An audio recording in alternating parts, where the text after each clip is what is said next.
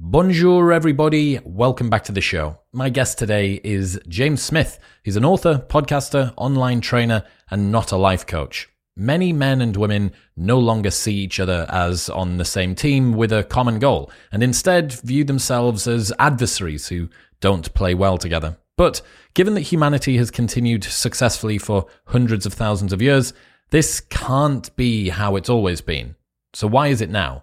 Expect to learn how James got in trouble for saying she's a 10 but, how convenient activities often get mistaken for enjoyable ones, whether guys can look at girls in the gym or not, whether Elon Musk not buying Twitter is a huge win, whether TikTok is a dangerous influence, what you can learn about yourself from the tasks you're avoiding, why people fearing ignorance is making them stupid, and much more. I like talking to James. He has got a lot of insights into gym floor culture, and most of his audience is female. So he also provides a different insight, I think, a guy that is very, very familiar with what women feel about themselves, about their bodies, about what they want from life. Giving insights from a male perspective is not something that you come across all the time. So I very much appreciate James for coming on, and he will be back on later this year to talk about his new book, How to Be Confident. So stay tuned for that. Tell me if this sounds familiar. Your business gets to a certain size and the cracks start to emerge. Things that you used to do in a day are taking a week. You're drowning so much, you've now promoted your dog from company mascot to customer service representative. If this is you, you should know these three numbers: 37,000, 25, and 1. 37,000 is the number of businesses that have upgraded to NetSuite by Oracle. 25, that is the 25th year anniversary of NetSuite. 25 years of helping businesses to do more with less, close their books in days, not weeks, and drive down costs. And 1, because your business is one of a kind. So you get a customized solution for all of your KPIs in one efficient system. With one source of truth, manage risk, get reliable forecasts, and improve margins. Everything you need to grow all in one place. Right now, download NetSuite's popular KPI checklist designed to give you consistently excellent performance absolutely free at netsuite.com/modern. That's netsuite.com/modern to get your own KPI checklist today. This episode is brought to you by Crafted London. Finding men's jewellery that doesn't suck is very difficult, and Crafted London have nailed it. They're the #1 men's jewellery company worldwide. They're sweatproof, waterproof, heatproof, and gym-proof. They've got custom designs in gold and silver, necklaces, chains, pendants, bracelets, rings, and earrings. If you've seen me on any of the big cinema episodes on YouTube wearing a necklace, it will always be from Crafted. I absolutely love it. It works with formal wear, casual wear, whether it's daytime or nighttime. All of their pieces are super high quality. The designs are great, and I love them. It's all I wear. Also, they have an unlimited lifetime guarantee, so if your piece breaks for any reason at any point during the entire life of the product, they will give you a new one for free. Get a 15% discount site-wide on everything by going to bit.ly/cdwisdom and using the code MW15 at checkout. That's bit.ly/C D wisdom and MW15 at checkout. This episode is brought to you by Whoop. I've worn Whoop for over 4 years now, since way before they were a partner on the show, and it is the only wearable I have ever stuck with because it's the best. It is so innocuous, you do not remember that you've got it on, and yet it tracks absolutely everything 24/7 via something from your wrist. It tracks your heart rate, it tracks your sleep, your recovery, all of your workouts, your resting heart rate, your heart rate variability, how much you're breathing throughout the night. It puts all of this into an app and spits out very simple, easy to understand, and fantastically usable data. It's phenomenal. I am a massive, massive fan of Whoop, and that is why it's the only wearable that I've ever stuck with.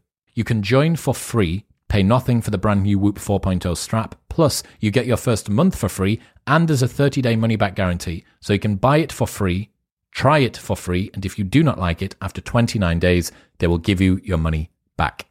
Head to join.whoop.com/modernwisdom. That's join.whoop.com/modernwisdom. But now, ladies and gentlemen, please welcome James Smith.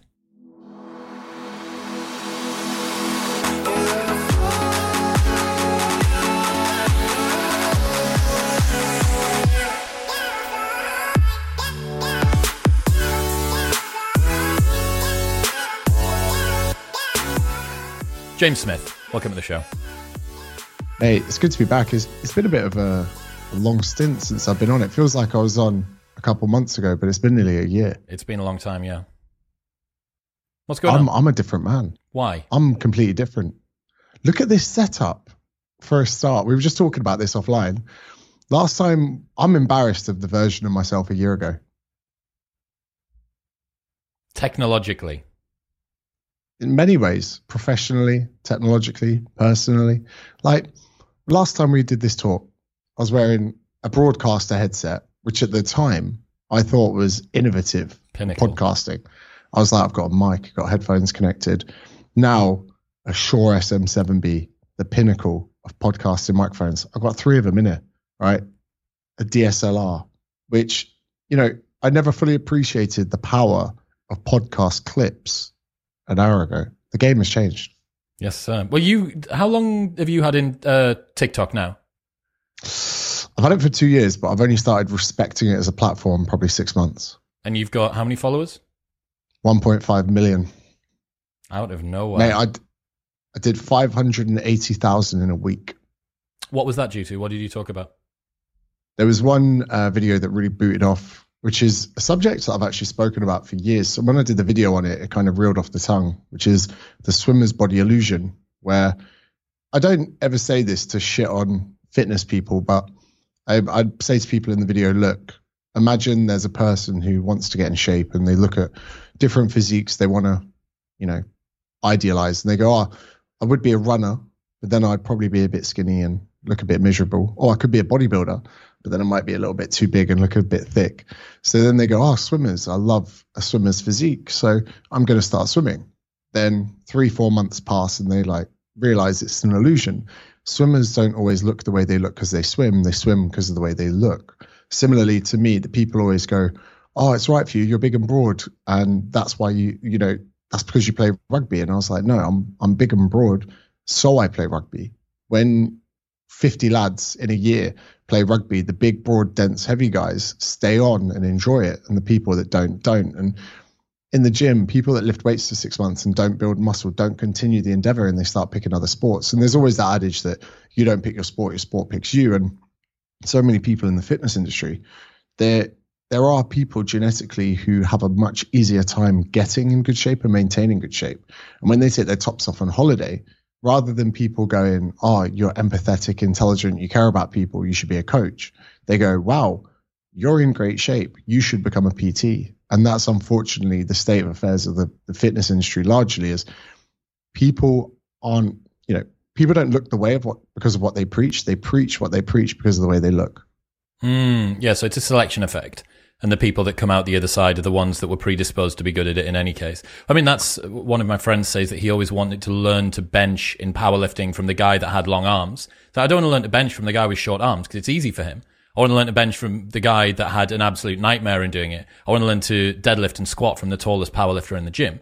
Reason being, well, there's another argument here that if you see 2 candidates that are of equivalent merit, equivalent qualifications, equivalent experience and all the rest of it, but one of them is really ugly and the other one's really good looking, you should hire the really ugly one because that person has had to do all of the things the good looking person's done and they've had to overcome the fact that they're ugly as well. There's also people, your guilty, non-guilty verdict isn't affected, but the amount of time you get sentenced is affected by how good looking you are.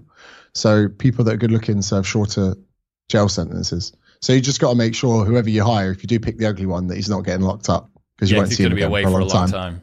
So you have a lot of female followers and you've spent many thousands of hours on the gym floor. Do you think that it's acceptable for guys to look at girls while they're training?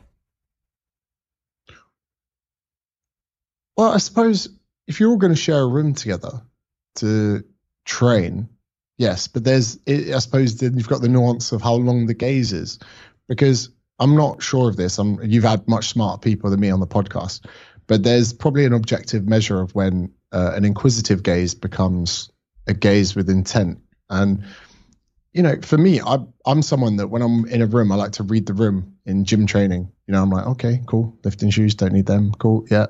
Someone using wrist straps when they're doing decline bench. I'm trying to figure it out in my head. I'm doing the maths. I'm like, well, grip assists for a decline bench. But then sometimes, I'm someone that talks to someone in the gym. So if I ever see a woman doing like a hip thrust of significant weight, or I see someone doing mobility work, because I've been in those environments, I'll often just go up and be like, hey, I'm really impressed with what you're doing here. I don't even tell them I'm a personal trainer. I'm just like, that's a really impressive amount of weight. So you do that. Keep it up. You do that as just another gym schmo walking up to other people in the gym, despite the fact you're not at work. Yeah. And for me, if I've ever had to go into a shopping center, and now you have like a men's floor and a women's floor, I feel very uncomfortable in what is the women's area. So if I'm ever shopping with my girlfriend and she's like, I just need to get some stuff from here, I'm kind of on edge. And if someone would just speak to me, or someone go, hey, you're right here, by the way? Yeah, good, thanks.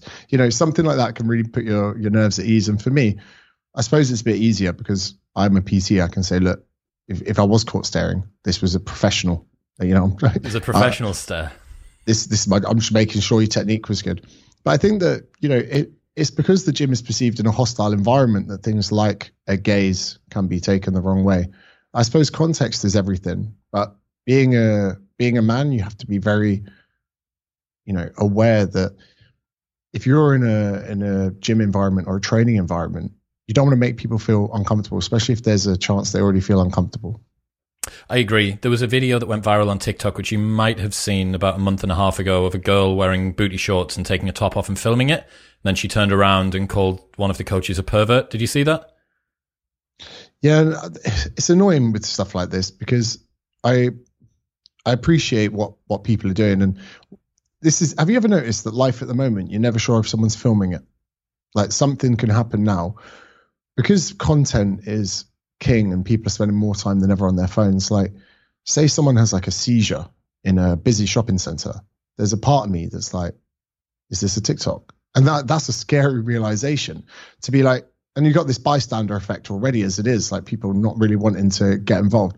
And it's hard to know if things are now set up. So you see a girl do that in the gym where you might go over and be like, excuse me, what's going on here? It's just someone trying to get some virality on TikTok or social media. But I think men have an obligation to be polite. Chivalry is something that you can barely have a discussion with anymore. Where, people are, oh, right, okay, so because I'm a woman, men are just going to objectify me by looking at me. That's not really the discussion to be had. And if I was to catch a dude staring in the gym, I'd probably be like, hey, mate, come on, just trying to train. Relax. I get that, man. I think both sides are pretty hypersensitive. There's definitely an argument to be made, as far as I can see, that guys need to understand that girls might feel objectified. Girls might feel very sensitive about guys looking for too long. But that video in particular, so there's this girl in booty shorts and she's taking a long sleeve top off and there's a sports bra. She's already in like booty shorts, takes it off and there's a sports bra underneath. And two guys 30 yards away in the back of the gym turn and look as she's taking her, literally as she's declothing. And she turns around and says, can I help you? Or what do you want? Or something like that. She's 0 to 1,000 in no time at all. And in the same way that guys need to understand that girls don't want to be objectified, girls need to understand that guys are biologically hardwired to look if something like that is happening. I mean, if a guy took his top off in the middle of the gym, some people would turn around and look. I was just about to say, have you ever heard of a pump cover? No, what's that? So like bodybuilders, I've done this when I was on steroids before. It's quite almost embarrassing. So let's say you're in the middle of a steroid cycle, you're pretty swole. Right, you get like a stringy vest on underneath, and say you're 8-10 weeks into a cycle, you're pretty juicy. So what you do is you put a massive oversized hoodie on and track pants. You go into the gym, you do your first 4 or 5 sets on a bench, like to the point where you're literally getting so hot, and you're just maxing out the reps. And underneath, you're a little bit sweaty. You've got a savage pump. You feel like your chest and arms are about to explode, and then you wait until everyone's in the gym. People are away from like the water fountains. And you uncover your top because everyone just thought you were just some big dude in a baggy jumper. Then they see the swolenormous Lord Swoldemort there. And then you do it. So you get the stares. Sebum, Canadian bodybuilder, he's famous for this, is that when he takes his pump cover off and everyone's like, oh my God, it's like a gorilla coming in to, create alpha status. But the thing is, the male bodybuilding community, they like to sneak in under the radar. They don't want the red carpet to be when they walk into the gym. They want it for when they take their pump cover off. And there are quite a lot of people in that setting who kind of cherish the attention. And again, like, you know, I wish there was a bit more dialogue in the gym where if those two guys are staring, she could be like, can I help you? And I'm sure the majority of times guys will be like, oh, sorry, you know, our bad. I don't think people are so ill-intended or have such poor intentions as people assume. And yeah, I'm sure a bit of communication and not going from 0 to 100 would probably be the smartest option there. Yeah, well, I think one of the problems we've got at the moment is that men and women see each other as adversaries. And this is one of the most interesting insights, I guess, around gender dynamics at the moment, that men and women have somehow been convinced that they're playing on different teams. I don't think that men and women have been on different teams pretty much ever, right? Yeah, maybe women didn't have particular access up until recently, but a lot of the oppression when women talk about it comes from women. Like most slut shaming comes from women. Most pro-life rhetoric, so anti-abortion, like anti-pro-choice rhetoric also comes from women. A lot of the restrictions that are placed on women come from kind of within their own house, as opposed to it being men that are doing that. Like men and women have had to exist together in order to be able to get families to work, in order to have anything close to a functioning society for almost forever. But now that we want to try and find tribal groups that we can jump into whenever we feel is appropriate, this is just another one. Gender just happens to be another one that people are going to tumble into as well. I love that you've brought this topic up because it is such a topic of contention. I mean, if we were to look at the US political system, the left and the right, who heavily oppose each other, it's almost like they've lost sight that the fact that they're a political party to run the United States of America, to lead a democracy and a happy nation into the American dream. They've lost all sight of that. Instead of the left and the right being an upward trajectory to support the political state of the nation, they've become internalized to be polarized against each other. And they're obviously losing sight of how to run a country. They're just trying to beat their opposition. So to that merit as well with men and women at the moment, like you say, with guys do things to impress other guys. If I shave my chest and increase the volume of my chest, it's because I want to impress other guys, right? I don't want to do it to impress women. They don't appreciate the amount of effort it goes into to have a chest as a man. So things like hairline as well. Guys are the first ones to comment on your hairline on TikTok or whatever, like, just shave it, bro. And you're like, you're allowed to have a receding hairline. I was in Croatia a couple of weeks ago. I was looking around at Europeans, and I was like, 75% of every man I can see here is experiencing some form of hair loss. Rather than seeing that as a bad thing, I was like, this is more normal than we kind of realize. And I like watching older films where Nicolas Cage, for decades, was a lead actor, was Hollywood's sex icon, with his hairline starting like Homer Simpson with 3 hairs being swept across. Bruce Willis, when he was doing Die Hard, right, and he'd gone 75% bald and he just had the bits around the side. No one cared then. So a lot of these standards and beauty standards, like you say, are being upheld by men, and the same with women, absolutely. Like, you know, women are less aggressive than men, or especially less physically aggressive. So they are more inclined to use verbal communication as a way of being combative with people. So, yeah, you have that kind of side of things where gossiping, like you say, slut shaming. But the thing is as well that sometimes there's a lot of double standards. So this week, my friends on the sofa, my housemates, have made up a game where they go, okay, she's a 10, but she shouts your dad's name when she orgasms.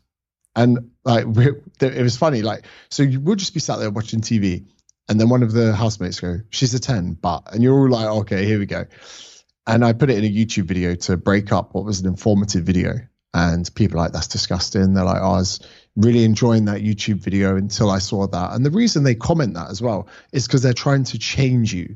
If they were truly offended by something, they'd just leave, right? They'd just be like, oh, this guy's not for me. But they're proactively trying to change you. They were calling me a misogynist and all of these things. And I go, hold on, girls, you have been expressing your icks about guys for clout on social media for about a year now. So if I'm not allowed to make up a hypothetical situation with a hypothetical 10 out of 10, you are not allowed to rile together your female community to talk about icks. There was one that went viral on TikTok where she was like, I never knew this was my ick, but when he gets in the shower and he kicks the water to test the temperature, that's my ick. If he does that, you know, when the shower's warming up and you give it like those little toe kicks to check what temperature it is. And then I was like, girls, how can you have this double standard where you openly express things that you find explicitly unattractive in men, But the second we make up a hypothetical situation and we're oppressive, we're misogynistic, all of these things. And I'm like, come on, like if we're going to set the standards as that being a conflict between genders, then fucking hell. I got featured in a mega viral ick thread about a year and a half ago. So one of my many past lives of being a commercial male model, I'd done some stuff for a nightwear company, like loungewear, nighttime stuff. And one of the icks was a man that wears matching top and bottom pajamas. So you can imagine like a plaid sort of cross stripe scenario, like what you'd imagine someone in the 1800s would wear without the cap, without that sort of long, like weird fez type thing. And it was me. The photo was me, and the ick was myself. And I was like, yeah, at least I don't wear it, not properly. But yeah, you are right. I think one of the reasons that seems a little bit more acceptable is that girls presume that they can say those things about guys and it's not going to hurt, right? That girls are much more, how would you say, sensitive about their looks than guys are. Therefore, the ick threads aren't real. Like the she's a 10 but, the he's a 10 but. I've seen that put over the top of golden retriever videos. Like he's a 10 but he dances like this when he's waiting for his food and this golden retriever's doing a silly dance. Like I don't think that it's serious, but you are right that when the double standards and hypocrisy are what people love to point out at the moment in the world. And the reason is that it allows you to have a sense of righteousness, moral righteousness, whilst having done nothing moral to earn it. Like you get to point at the failings of somebody else and say, this is something that shouldn't happen. Your morality stands on the shoulders of other people. Now, one thing that I'm not sure that I would agree with is that people who comment online aren't truly offended. I think that for a lot of people, that is by mimesis, by seeing what other people do when they're offended, and they say that they're offended, they presume that that is the way for them to go about offense, that maybe they're going to leave, maybe they're going to unsubscribe or unfollow you, but first they're going to let you know why. I mean, how many comments do you get that says, absolutely outrageous, unfollowed, or absolutely outrageous, unsubscribed? Like, that happens a lot. Yeah, and I say to people as well, I'll always out them a bit. I'm like, fucking hell, mate, this isn't an airport. You don't have to announce your departure. But what's kind of interesting as well with this, like, kind of culture that we have now. So I've been devising kind of a few systems in my mind of why I think this is. Now, passion is something that before probably book 2, I would have been like, go find your passion. But a lot of people came back to me and they're like, what if I haven't found it? And I was like, well, yeah, it's not something you're just going to find on the horizon. I realized I didn't really follow my passion when I started doing what I do for work. I followed my values, and I didn't even know I was following my values. A lot of the successful decisions I made were almost by accident. So I became a PT because I just wanted to be happy. I thought going to work in shorts and helping people would make me happy, and it did. And I was like, not having to have a boss would make me happy, and it did. So I followed my values. It was only 4 years into being a PT that I loved my life, that I found passion. So many people are disconnected from their values. So many people that they never ever experience passion. And a lot of people mistake being good at their job for passion, which is another tragic state of affairs, where they go, yeah, I like my job. You know, I hit bonuses, I hit quota, I get money. And then when you're infused with enough money, you can use that as a guise to cover up passion. So there are a lot of people out there so disconnected from their values that they never experience passion on the way into a job or during a job.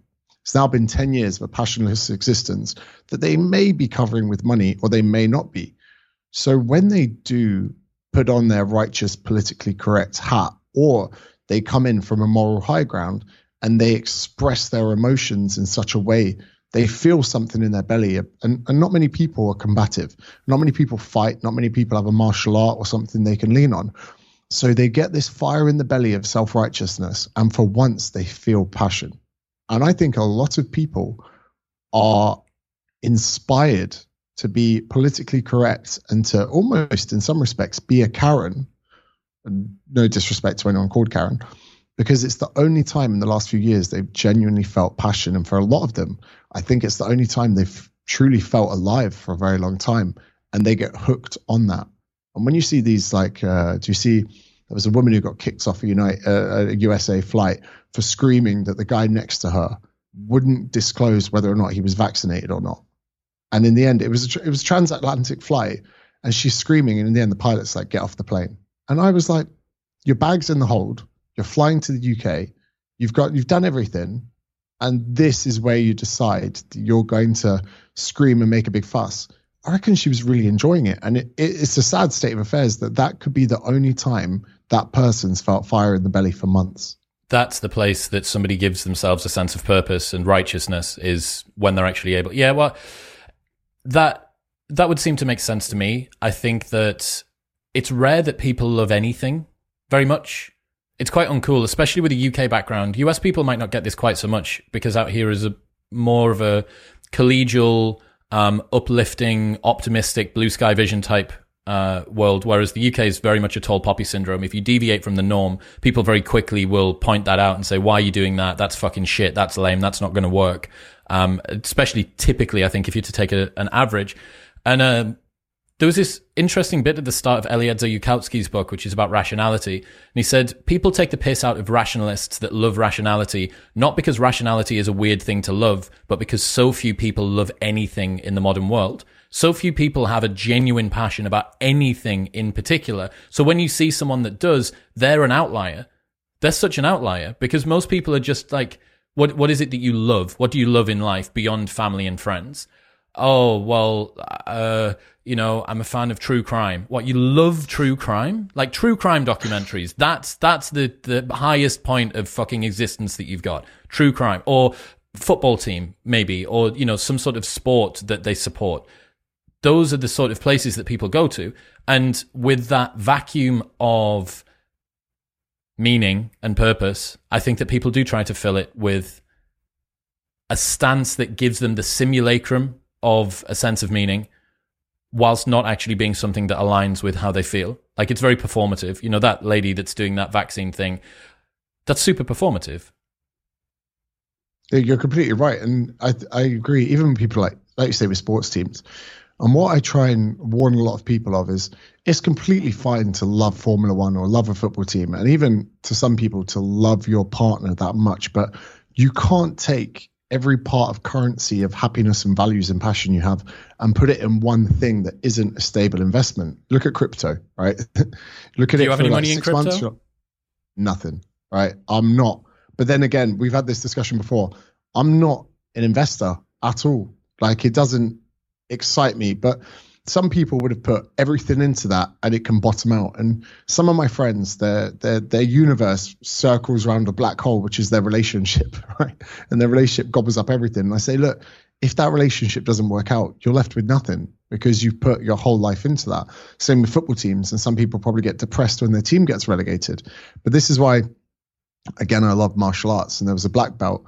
I saw a speech that he made when he got his black belt. And he said, I'll lose friends, I'll lose family, my job, my money, all of these things can be taken away from me, but jiu-jitsu can never be taken away from me. Like the camaraderie, the brotherhood, the accomplishments. He's like, he held his black belt. He was like, wherever I go in the world, whatever happens to me, I still have this. And I was like, that's really compelling. It was pretty emotional to hear it as well. What do you think that symbolizes? What does him holding up a black belt symbolize? I quite like the fact that it's you're almost stuck in a tenure of never-ending development within a specific field, but not just a field of philosophy that you can do on your own, or something where you can read books and become Ryan Holiday and become the expert of the Stoics. With jiu-jitsu, it's something you can't do on your own. You could have the best gym, the best black belt, but if he's in a room on his own, he can't do the sport.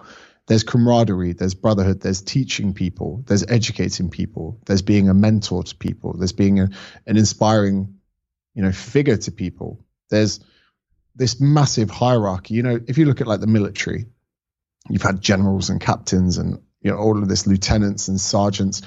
I believe men crave this hierarchy between them, where tribes for hundreds of thousands of years, you've earned your stripes.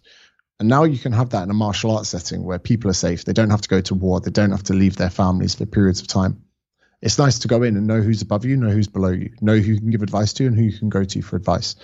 And it's a very powerful feeling to know that. And it's a bizarre experience almost, where I'll take my martial arts gear with me somewhere across the world.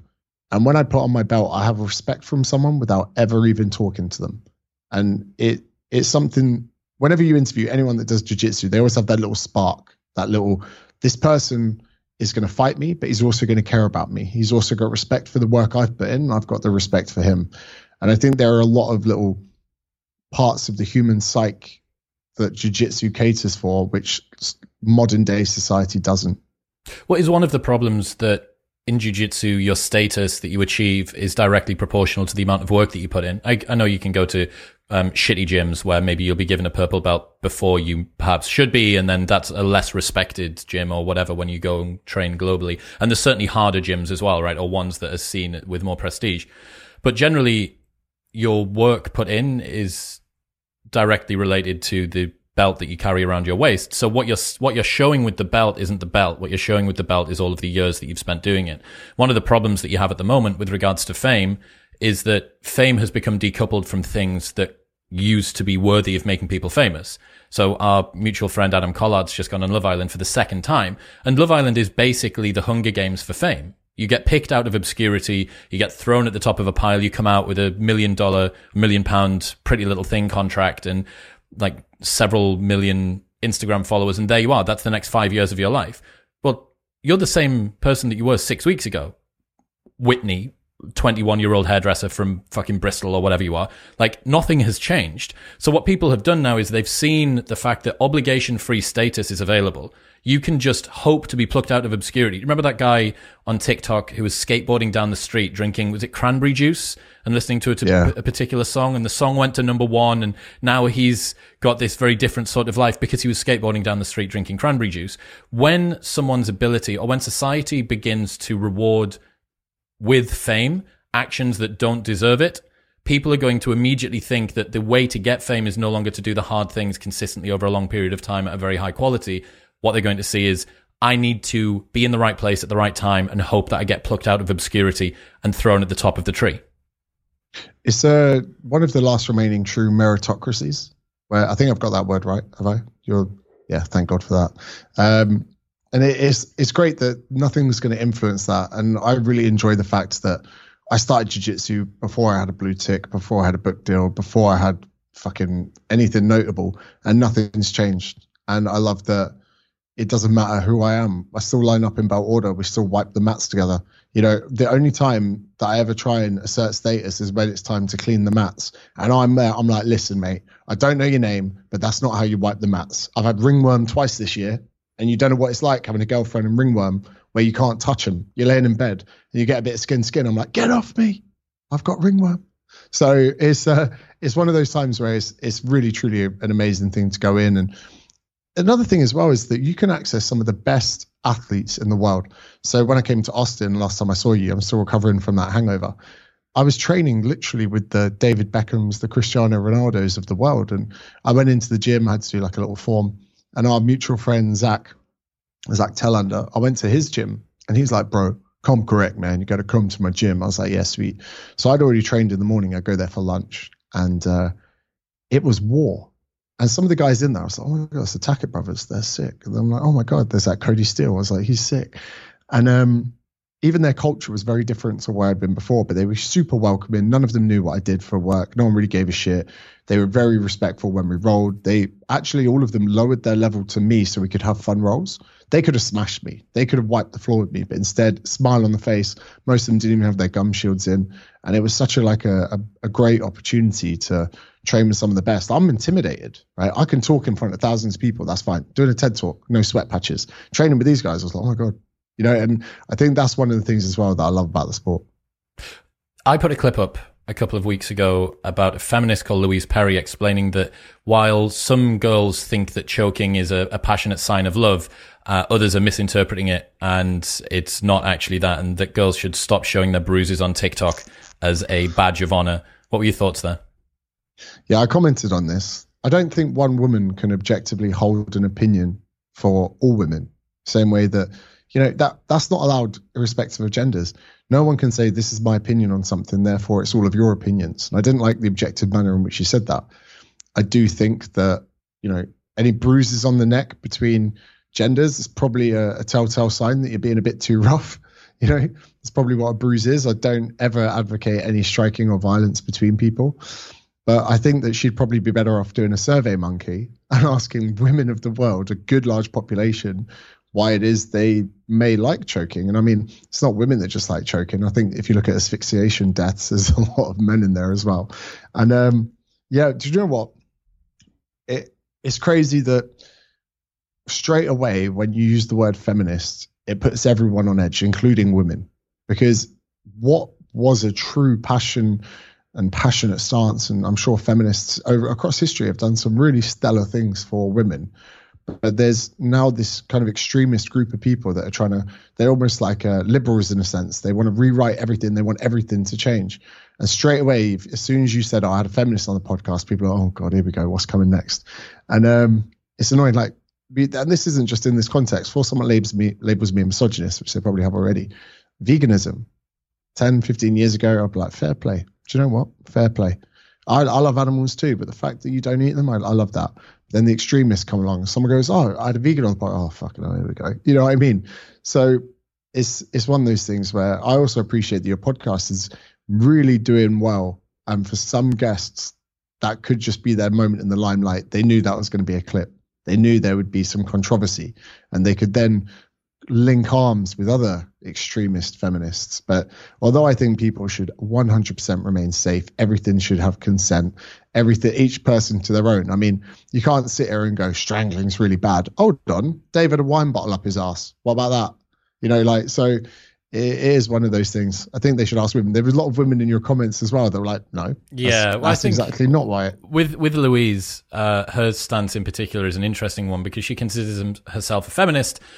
But on the other side of that, she's not a sex-positive feminist. So she doesn't think that sex work is the same as normal work. She doesn't think that OnlyFans should be normalized. She doesn't think that the highest calling that women should go for always is their careers.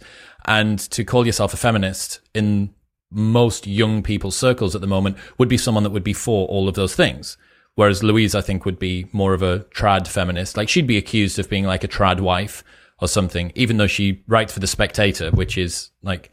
Does she write for The Spectator? No, she doesn't. She writes for The New Statesman, which is very much on the left.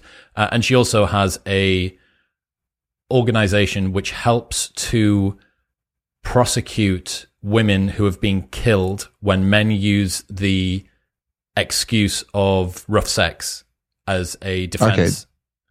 Okay. So, I mean, one thing to note about this is that if people decide to comment on a particular clip that's taken from an episode, and I say, did you watch the full episode? Because evidently this is a clip which is taken from it. No, I don't need to. And it's like, okay, well, I mean, you're not taking this particularly seriously. So why should I?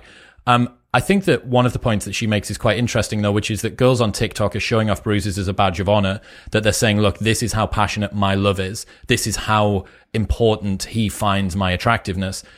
That is a very impressionable group of young girls that are being told that this is something that they should strive for. And one of the concerns is that almost any guy will do what almost any girl tells him to do to her, because guys are terrified about their performance and just want to do it right. Whatever it is, they just want to do it right. Whereas the reverse isn't necessarily true. I mean, I would be interested to know how many girls would say yes to choking their male partner if their male partner said, I'm absolutely certain it would be fewer, and it may be quite a few fewer. I just think that it is an important time, especially with TikTok and how messed up and how much social anxiety there is and how much vulnerability there is amongst Gen Z kids. I mean, there's girls that show off self-harm marks on there. There's girls that give tips about anorexia and stuff on there. Like, it seems to me like fair play for doing successfully on the platform, but for a very young group, it seems pretty dangerous. I don't think from the outside looking in, it looks like a particularly positive environment to be in if you were a 14-year-old guy or girl. It's interesting. I'll start on the OnlyFans thing is something that I've been thinking about for quite a while. And again, about starting one up? No. Oh, maybe. Stuff's gone out the window. Fuck it. Let's see how book 3 sales go. But I can understand both sides of the argument where she's saying, like, look, don't sell naked pictures of yourself on the internet, especially to a platform. I think. Yeah, and I'm pretty sure if people buy it, they then own the image, or there's something crazy like that. I could be wrong. However, I actually quite like the idea of women being able to perform these paid services without having to be in the room with another man or being in a strip club with drunk men or being in a position where they're unsafe. They could do it remotely from a room with a camera. So I actually quite like the division between the woman and the man. I think that's a lot safer. And I think that, if you were to say to a woman, you can make $300 a night in a strip club, but you've got to, dance on drunk men or whatever, or you can make 150 a day and you could just take pictures in your underwear and do, whatever for guys. I quite like that safety barrier between them. Because although people criticize sex work, although I'm not an advocate of it personally, it's one of the oldest professions I think that's ever existed. But I mean, just to interject there, would you say that that's empowering women? Like, it seems odd to me that female empowerment has gone from wanting women and men to be treated as equals to encouraging women to get naked for the price of a cheeseburger. Like, that to me doesn't seem like the peak of female empowerment, and neither does telling women that the most important thing that they'll ever do in their lives is their career. And I think that the trickle-down effect of that is that one of the easiest ways, or one of the potentially easiest ways to either supplement your income or increase your income, is to do something like this on the side. As you say, it's one of the oldest industries in existence. It's probably what the first transactions were made for, either sex or food. Like survival and reproduction. It was a spear, it was a piece of grain, or it was a girl. And I'm not convinced that that is a progressive idea.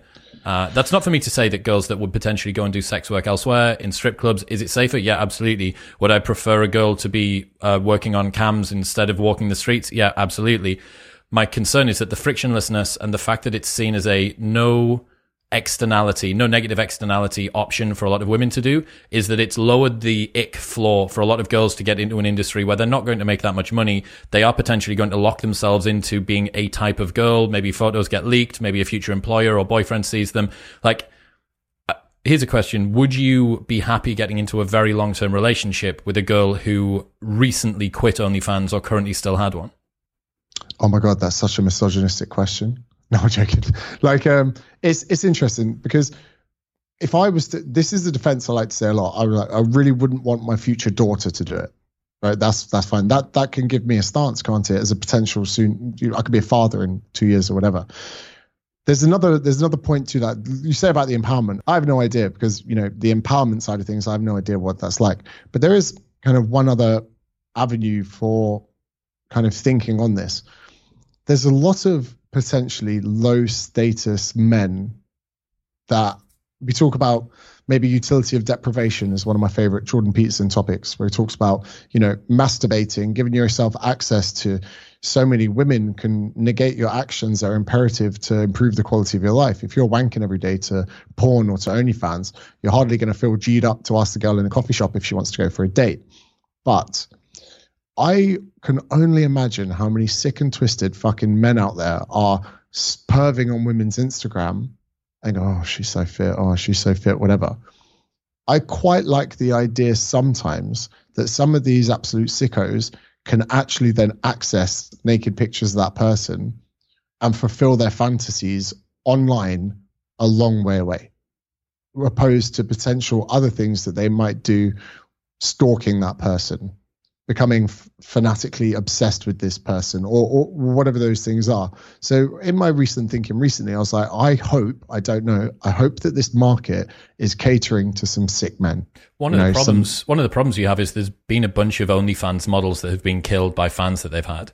So I would say that the degree of separation that you have on Instagram, which is evidently not for you, you feel absolutely no obligation or sense of ownership or sense of contribution or intimacy with that person. Anybody that's got $10 can become one of, like, have the virtual boyfriend service or whatever. That's not the same with a follow. Nobody expects that with a follow on Instagram. I think that you're actually, from a psychological perspective for men, I think that you're leaning them further into a dangerous arena as opposed to taking them away from it. That's actually a very valid point, which I hadn't thought about. These are all just thinkings in my mind. Sometimes I'll be walking somewhere and my mind will just drift off and I'll try and break down things like this. That's another valid point, because those kind of interactions are usually exclusively only to people in relationships. And when you're financially incentivized and sometimes financially propped up by the income that you get from this group of men, you can become subservient to them. And then if you discontinue that subservient nature, it could be met with animosity. A lot of revenge, yeah. I think that it's a really delicate one because the psychology of men, like that Jordan Peterson clip where he goes, a man can expose himself to more naked women in an hour than previously a man would ever have seen in an entire lifetime. And the psychological implications of that are profound and probably not fully appreciated or studied or understood. Well, there was an interesting point in a podcast I did with Andrew Huberman recently where he said that men specifically who train themselves to get aroused by watching other people have sex may not have the arousal response carry over when it comes to being in reality with a normal person. So you could neurologically train yourself to become a voyeur in a way. If that's what you get used to, if you condition yourself to become aroused by watching other people and you then get one-on-one, that might not work. It may not work in the way that you're supposed to. So you have increases in erectile dysfunction amongst men a lot of the time because they've desensitized themselves. They've downregulated their arousal response so much by watching ever increasingly extreme or exciting porn. And then reality just can't compete. That's actually such an interesting topic. I know we're talking about so much porn now. What's it called when men like to watch someone else sleep with their wife? So it would be cuckold porn, I think, technically. Cuckold. Yeah. Cuckold. So I've always wondered how someone ends up in that position. And you might have just opened a can of worms there where, like you say, if you're a third party watching other people have sex and you are in love with your wife and you want the best thing for her, then the cuckold experience may come from that. And again, there's that genre of porn, the POV, point of view, to maybe try and negate that. But one thing that I'm genuinely concerned about, right, and this is another thing, the metaverse, right? I never gave it real much thought, but I digest things over and over. And we both have a mutual friend, Luke. He went to a Red Bull experience where they go to 6 festivals in half an hour wearing an Oculus and they're sat down. But in the metaverse, they get handed a drink, which is actually made in front of them. But as they drink the drink, the Oculus notes that they look up, and when they look down, they're at another festival. And I was like, wow, that's pretty fucking amazing. And then I saw a story about a guy who watches movies in the metaverse, because you can watch a movie on an Oculus, but he actually watches it from a penthouse apartment in bed in Las Vegas, where that's not where he lives, but in his Oculus he is. So he's like, why would I not wear this? I'm in a shitty fucking one bed in the middle of America when I can put this on and be in a penthouse in Vegas. And then I was thinking about, let's say we get Neuralink, right? In the next few years, we could tap into, telling our body something. Why would you risk STDs, pregnancy, all of these things when you could have a virtual experience of having sex? And people are going to be very quick to scoff at that. But I was thinking to myself the other day, okay, let's say in 3 years' time, I can put on an Oculus and see my favorite DJ play at Glastonbury. And instead of paying the money, driving to Glastonbury, parking, camping, queuing for toilets, being stuck in massive crowds, idea of getting trampled on, losing phone reception, like festivals, you give up a lot to have a good time. Imagine if me and 3 of my friends can sit on the sofa, watch Bicep play, put an Oculus on.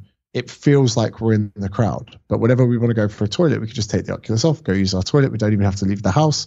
If we wanted to take some MDMA, we can do it. Imagine as you turn the Oculus, I can see my friend. I can even virtually high five him. I was just joking about that. But as I was saying it, I was like, that sounds pretty fucking appealing. Going to the pub with your mates. Why would we pay for real beer when we can buy a pack and have it at home? And we can have a virtual, banter, like pointing at your mates. And, we're soon very slippery on the slopes of, everyone goes, yeah, but I love leaving the house. But would you if there was a better alternative without having to? Have you ever seen the Bruce Willis film Surrogates? You remember that one? Yes. I've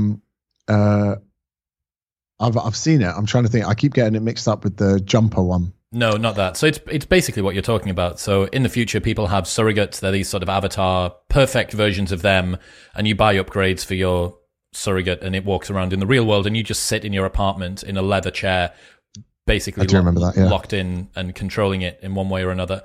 And then Bruce decides he wants to do something different. Dude, I really am pretty concerned, I think, about that. I mean, I get comments sometimes on the more black pilly conversations that have come up on this channel from guys who have evidently lost hope that the future is going to be better for them in terms of dating and are saying, don't worry, boys, just hold on, the sex robots are coming. That's not ironic. They're not saying that in an ironic way.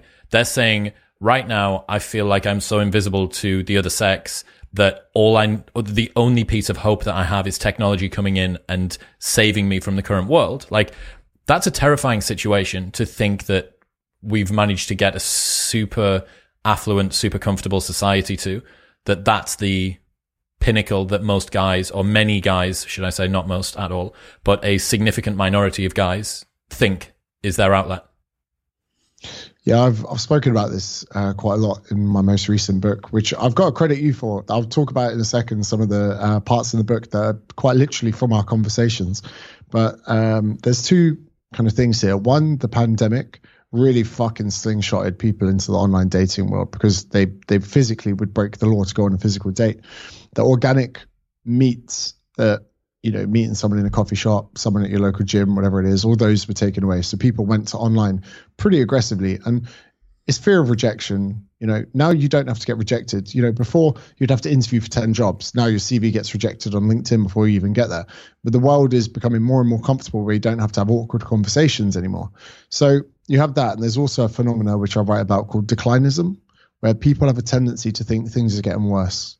And again, Jordan Peterson was in a debate a good few years ago where someone was talking about climate change, this, what's your thing on this? And he goes, do you think you have an easier life than your grandparents? And the woman wouldn't answer it. Everyone's so caught up about how bad things are that he was like, do you reckon you have a better life? Yeah, Let me just give you something there, man. So there's a concept called the Tocqueville paradox.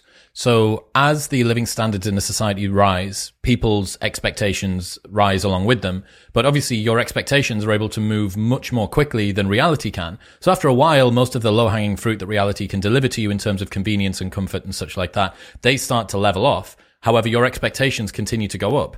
So what you end up with is a delta between where you see life being and what you thought life was supposed to be. That's the Tocqueville paradox. The fact that as living standards rise, so do expectations, and then expectations overtake the reality, and that causes people to be dissatisfied. I think that's very close to the concept of talking about that. And people seem to think, I think that a lot of people even thinking about having children, we've got a population crisis nearing around the corner. You had a fantastic interview with Jordan Peterson about that. 50 years in the United States it's been since people have been producing enough kids to have younger generations. So not only are we going into that, I think there is a bit of in the subconscious people going, why would I want to bring a child into this world? But there's a book called Factfulness. Hans Rosling. Forgive me for Hans Rosling. Thank fuck for that. And that was pre-pandemic that I read that, but still so much of that rings true. There's one part in the book where he's like, 4 million babies will die before their first birthday. And you're like, oh, it's terrible. Down from 12 million 5 years ago. And you're like, the way the media portray everything, you do feel like the world's getting worse, but the world is getting better. And I do like to remind people of that. And it is tragic that declinism is having such a profound impact on people's thinking, where they do suddenly pessimism bias, loss aversion. We're all genetically programmed to negative outcomes, and we have that with the future as well, which is tragic. Whenever I get in a deep conversation about this with my friends, I'm like, guys, Elon will save us. Elon will save us. He's not fucking buying Twitter anymore. He's about to be sued by Twitter. Do you see that the lawsuit's just been unveiled about him? What else can they do? Because in essence, he's lifted the skirt on some bullshit that's been going on with Twitter. He's aired the laundry for the world to see, and I think it's fucking brilliant. And there's so much skullduggery that's been going on in the social media space, and there's so much of even Twitter's code that definitely got reversed during that process when Joe Rogan and all these people got hundreds of thousands or tens of thousands of followers overnight, where they've obviously been shadow banning people, the political leaning stuff, and it's very hard to ignore the fact that many of these social media platforms are switchboards to political leanings and narratives. And mate, when I went home to spend some time with my parents recently, I realized that my parents spent a lot of the time in the pandemic locked in lockdown, and it has changed them. And all they had was each other, the news, the newspaper. And I've now realized that my parents cannot have a debate or a discussion anymore because they are so set. It's almost like the fabric of your stance sets in stone after about 2 years. So my mum and dad really don't like Elon Musk. And I was trying to figure out why. And my dad was like, oh, it doesn't pay enough tax or any of these things. And then I was like, right, let's see if I can have like a genuine discussion. I was like, the atrocities going on in Ukraine, terrible. I said to my dad, because for 30 years I've gone to my dad for, Dad, what's communism? Dad, why is this happening? Dad, what does socialist states mean? And I said, Dad, why is Putin invading Ukraine? And he's like, because he's evil. And I was like, I think there's some bigger reasons to that. And I was like, what about NATO? Have NATO been My dad's like, no, he's just evil. And I was like, I think that's a narrative that's been painted online. I couldn't get anything else out of him. I had another discussion recently where there was someone on Lex Friedman's podcast who was talking about how the Nazis were the first to stop pregnant women from having x-rays. And the Nazis were some of the first people to stop their nation smoking. 30 years after the Nazis stopped their nation smoking, America publicly said, this is probably the 60s, I think, or 70s, if we found out that smoking hindered people's health, we'd make it illegal. And when I said that once, I said, oh, did you know the Nazis were actually at the forefront of health of their own people? People go, how the fuck can you sit there and say that? I'm not supporting anything they've done. And suddenly I was getting abuse from someone for bringing up the fact that the Nazis were a little bit further ahead in that medical field. And I was like, wow, I actually think in recent years, we've moved away from the ability to even have discussions on so many topics anymore. And especially with things like Twitter and all of these things. Have you found that it would short form, especially people that maybe you and I right now podcasting, it's a channel that's not governed by media, by the big media, although it is a source of media. I feel like these are some of the only genuine conversations that can be had. I feel like podcasts are now the back channels where you can actually say and talk about things. I would agree. I think one of the main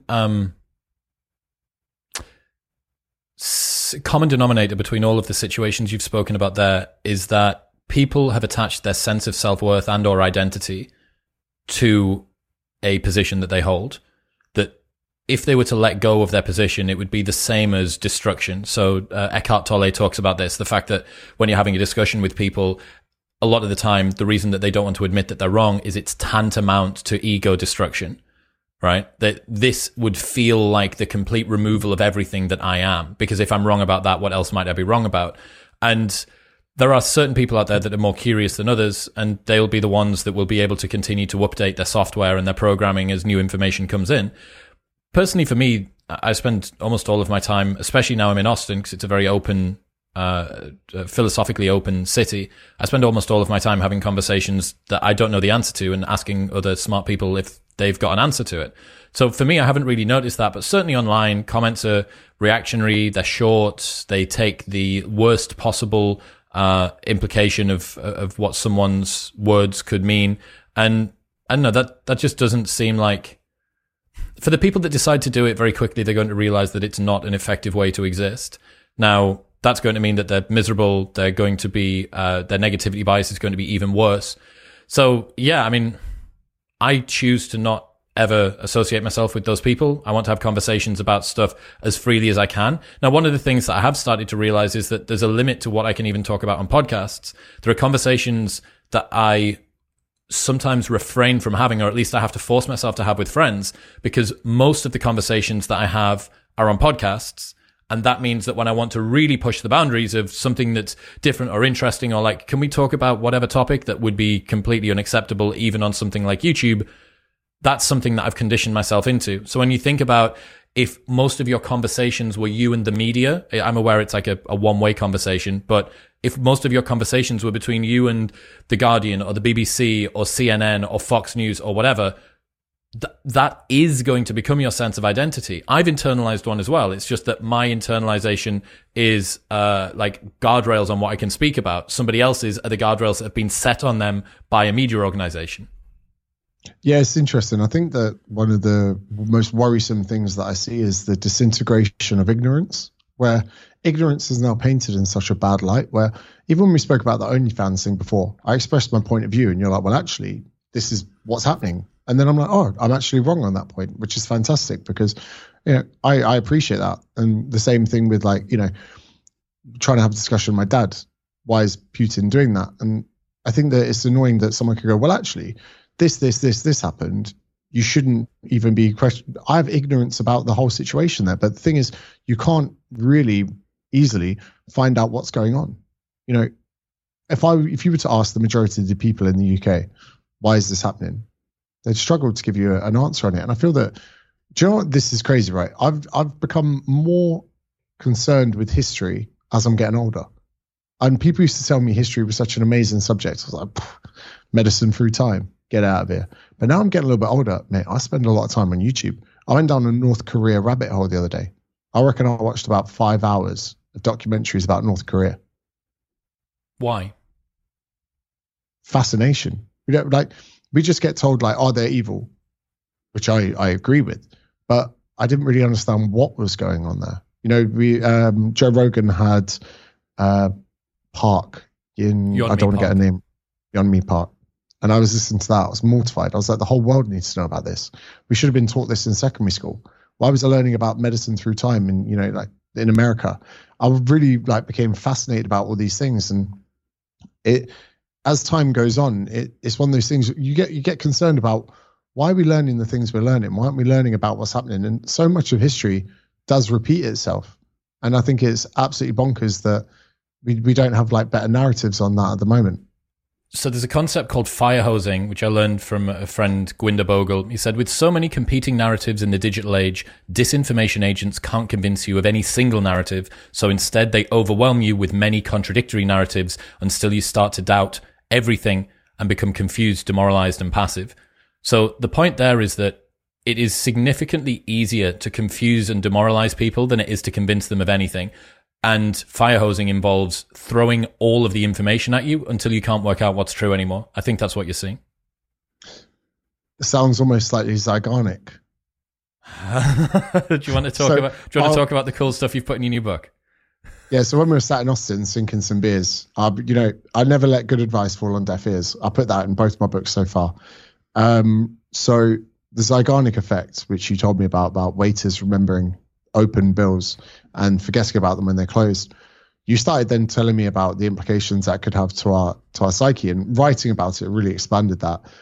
Where I've actually experienced this firsthand. Like when you see someone or someone very attractive and everything in you goes, oh my God, I find this person really attractive. I'd love to ask for their number. You're on the tube, or it might be someone, you know, I remember doing a qualification once, and it was a 5-day course. And the first day I really found this girl attractive. It was the last 10 minutes on the last day, I was like 19, that I asked her, oh, can I have your number? She goes, I thought you'd never ask. And we ended up going on some like amazing dates. It was like incredible. I think about it to this day, if I hadn't have asked, how long would I have thought about that? What are the mental implications of not doing things? You know, that job that you saw on LinkedIn that you didn't apply for, and now you're following the guy that's in the role and he's loving his life, just got a big bonus. Like all of these things take up mental taxes. And I keep thinking about loops, TV adverts. Oh, after the break, we've got 7 ways to kill zombies in an apocalypse. You're like, oh my God, the loop's been opened, shutting loops. And I've really coined that into like a bit of a motivator in how to be confident. But like there was the Pyrrhic victories as well, which you spoke about. Like a dog leaping off a cliff to bite a bird for dinner. Yeah. Tantamount to defeat. Yeah. But how many things are truly Pyrrhic in daily life that scare us? Very few, I think. Like most of the time, what people are doing is they're slowly chewing away, they're eating away at their own sense of sovereignty with stuff like that. I think I spoke to you about the anxiety cost as well, right? Like the amount of mental effort that it takes to consider something that you could get rid of by simply doing the thing. All of the stuff that you leave undone, all of the loops, all of the uncompleted tasks, all of pretty much everything that you decide isn't yet finished that you could have just done right now. If you were to have just done it right now, that would have been sorted. Yeah, it's one of those things where, yeah, I read those out. I'm recording the audiobook at the moment. So I'm back in the studio in about an hour and a half. So you finished it? Bloody hell, Luke will be happy. Printed on Friday, doing the audiobook. I read for about 3 hours a day for 5 days. Heavy. And it is pretty heavy, but then it's your book. So some chapters I wrote more recently than others, but sometimes you don't realize how long the sentence is. So you have to go through, then you have sense, then you have words that you've potentially misinterpreted, then Breathing is difficult as well because you've got to learn how to breathe properly and when to breathe. And some sentences you might have to do 15 words before a comma. So you have to take mini breaths in between. It's a bit of an art form, recording an audiobook. I would agree. Credit to Douglas Murray. His book, War in the West, is about 11, 12 hours. Incredible. And I might be doing a podcast with Douglas Murray in the next few months. His voice, I love it, right? Spectacular. The way he's got this posh yet authoritative voice and he's like, well, that's very interesting. And I'm like, yes, it is. and I think, but when I saw that 12 hours, I was like, my book's probably going to be 6-7 hours. So I was like, wow, that is some stint of recording an audiobook. It took him an entire week as well, but I think he does it in morning and afternoon stints. He was recording it as I was in New York with him. So I left, and that first day after I left, he was going. Something that I saw on an episode I did with Seth Stevens-Davidowitz, who is a data scientist, and it links to what you were talking about earlier on about comfort. He says, we sometimes mistake a comfortable activity for an enjoyable activity. And this rounds up something I've been thinking about for probably about 3 years, which is that a lot of the time when you consider how future you would have wanted you to spend your time right now, it involves doing something enjoyable. But current you wants you to do something which is comfortable. So it would be the difference between going out to a salsa class for the first time ever, which might be shit, but might be absolutely brilliant. And even if it is shit, you're going to remember it a lot more than you are yet another night watching The Terminal List on Amazon Prime or whatever. But because we optimize for comfort in the moment, and we presume that comfort in the moment will be enjoyment in the long term, you often end up selecting for comfort and ease and convenience. And over a long period of time, that ends up with just a pretty unsatisfactory life. And that's kind of the same as what you're talking about in terms of you need to have something which will motivate yourself. Like, what is the little thing that you rely on that when you think about it, look, I probably just need to go and do this thing because it's going to be quicker for me to work out whether or not I should have done it by doing it than it is for me to just think about it all the time and obsess. Yeah, I think that you can measure your growth by measuring your discomfort. So right now, I put this in the book as well.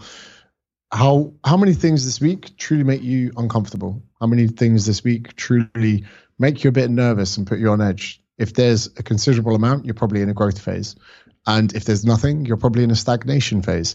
And I'm quick to spot these. The last few weeks, I was like, oh, it's good to be back in Australia. Life's good. So I was like, fuck. I'm going to compete in jiu-jitsu this weekend on Sunday. So on Sunday, I'm going to drive an hour and a half away to fight other men in my division at my weight level.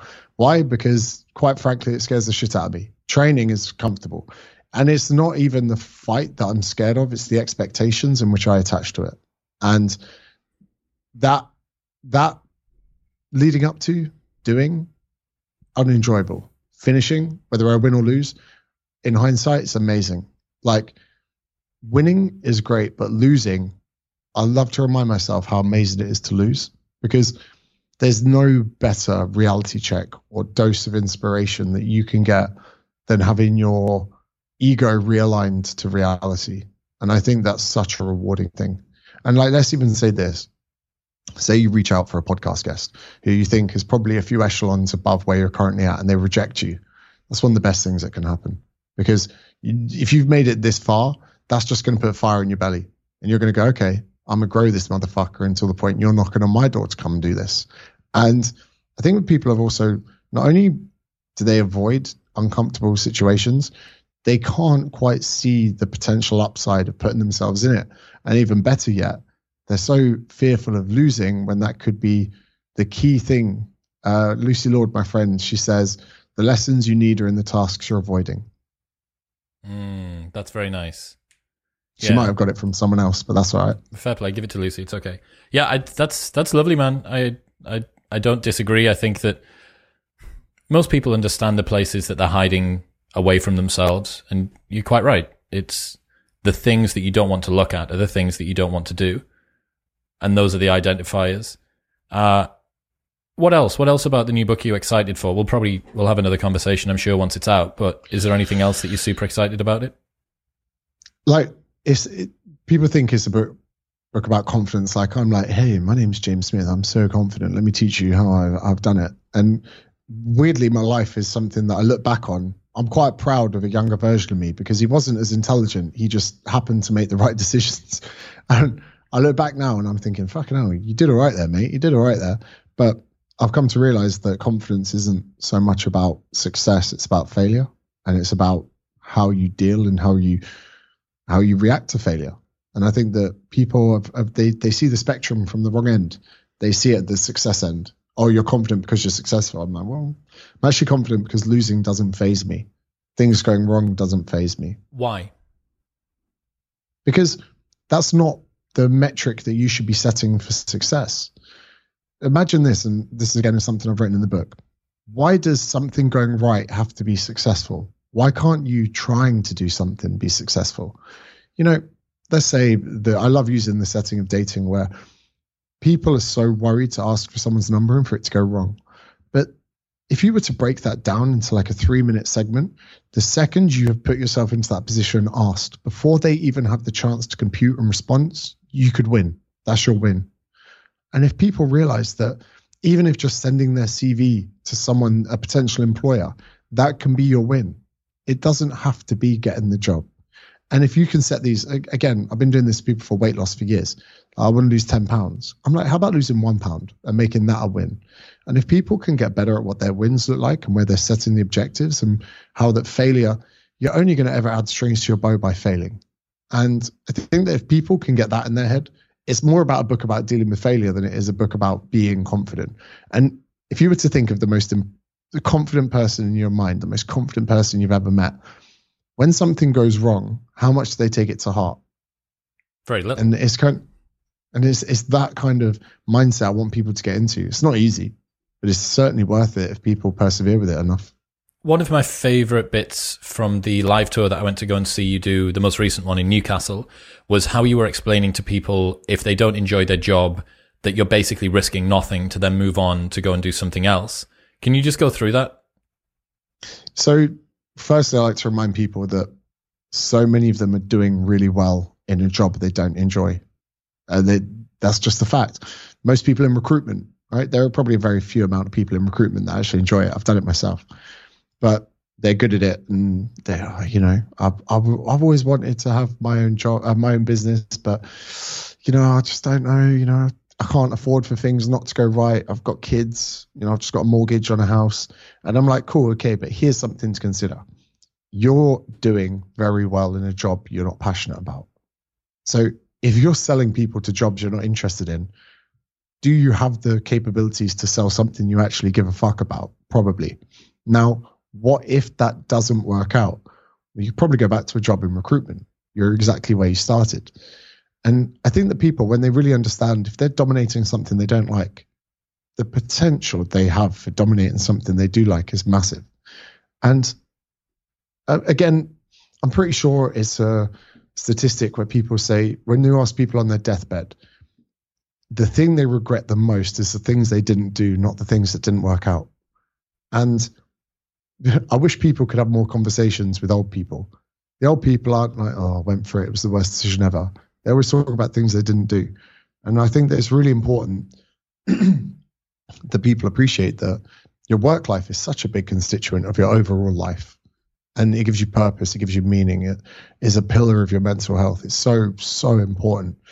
And it kind of kills me that people don't see the implications that has to the rest of their lives. Because if you don't enjoy your work life, that is going to affect your relationships. It's going to affect your training. It's going to affect your diet.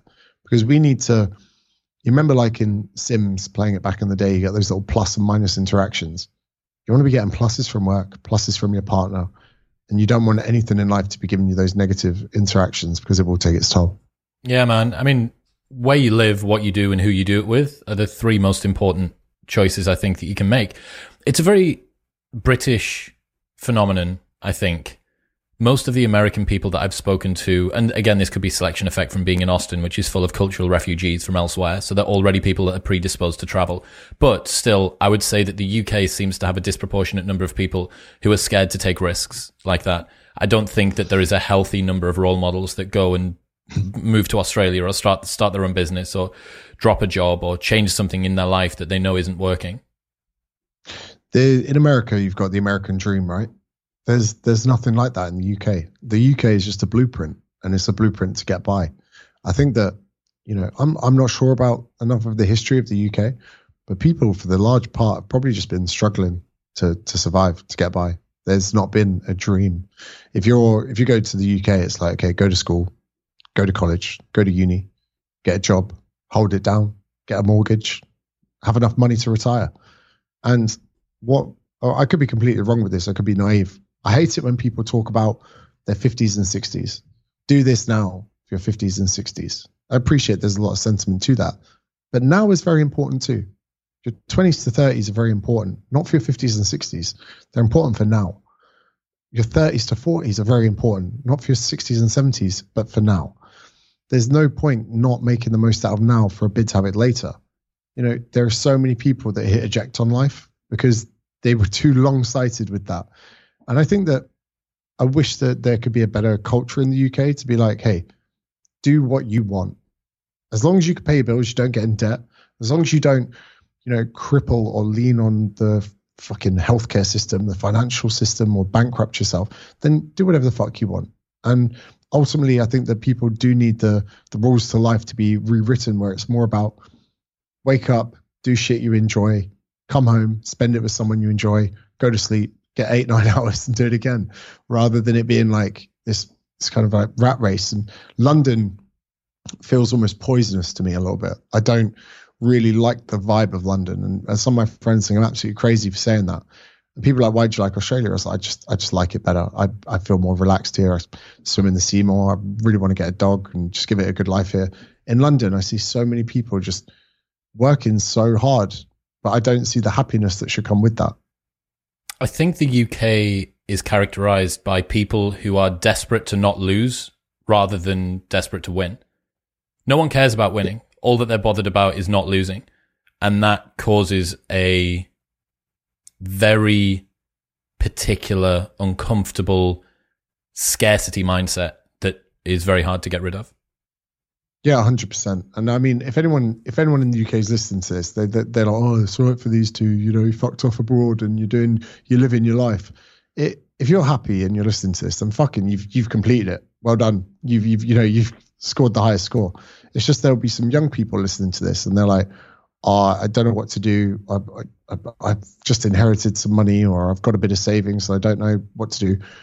Surely better to go around the world, experience different cultures, because everyone in my family loves where they live, right? My sister lives about 5 minutes away from my parents. My parents live within the same 300 meters that they were born.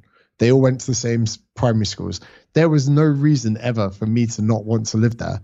And all it took was for me to just go on a bit of a whim.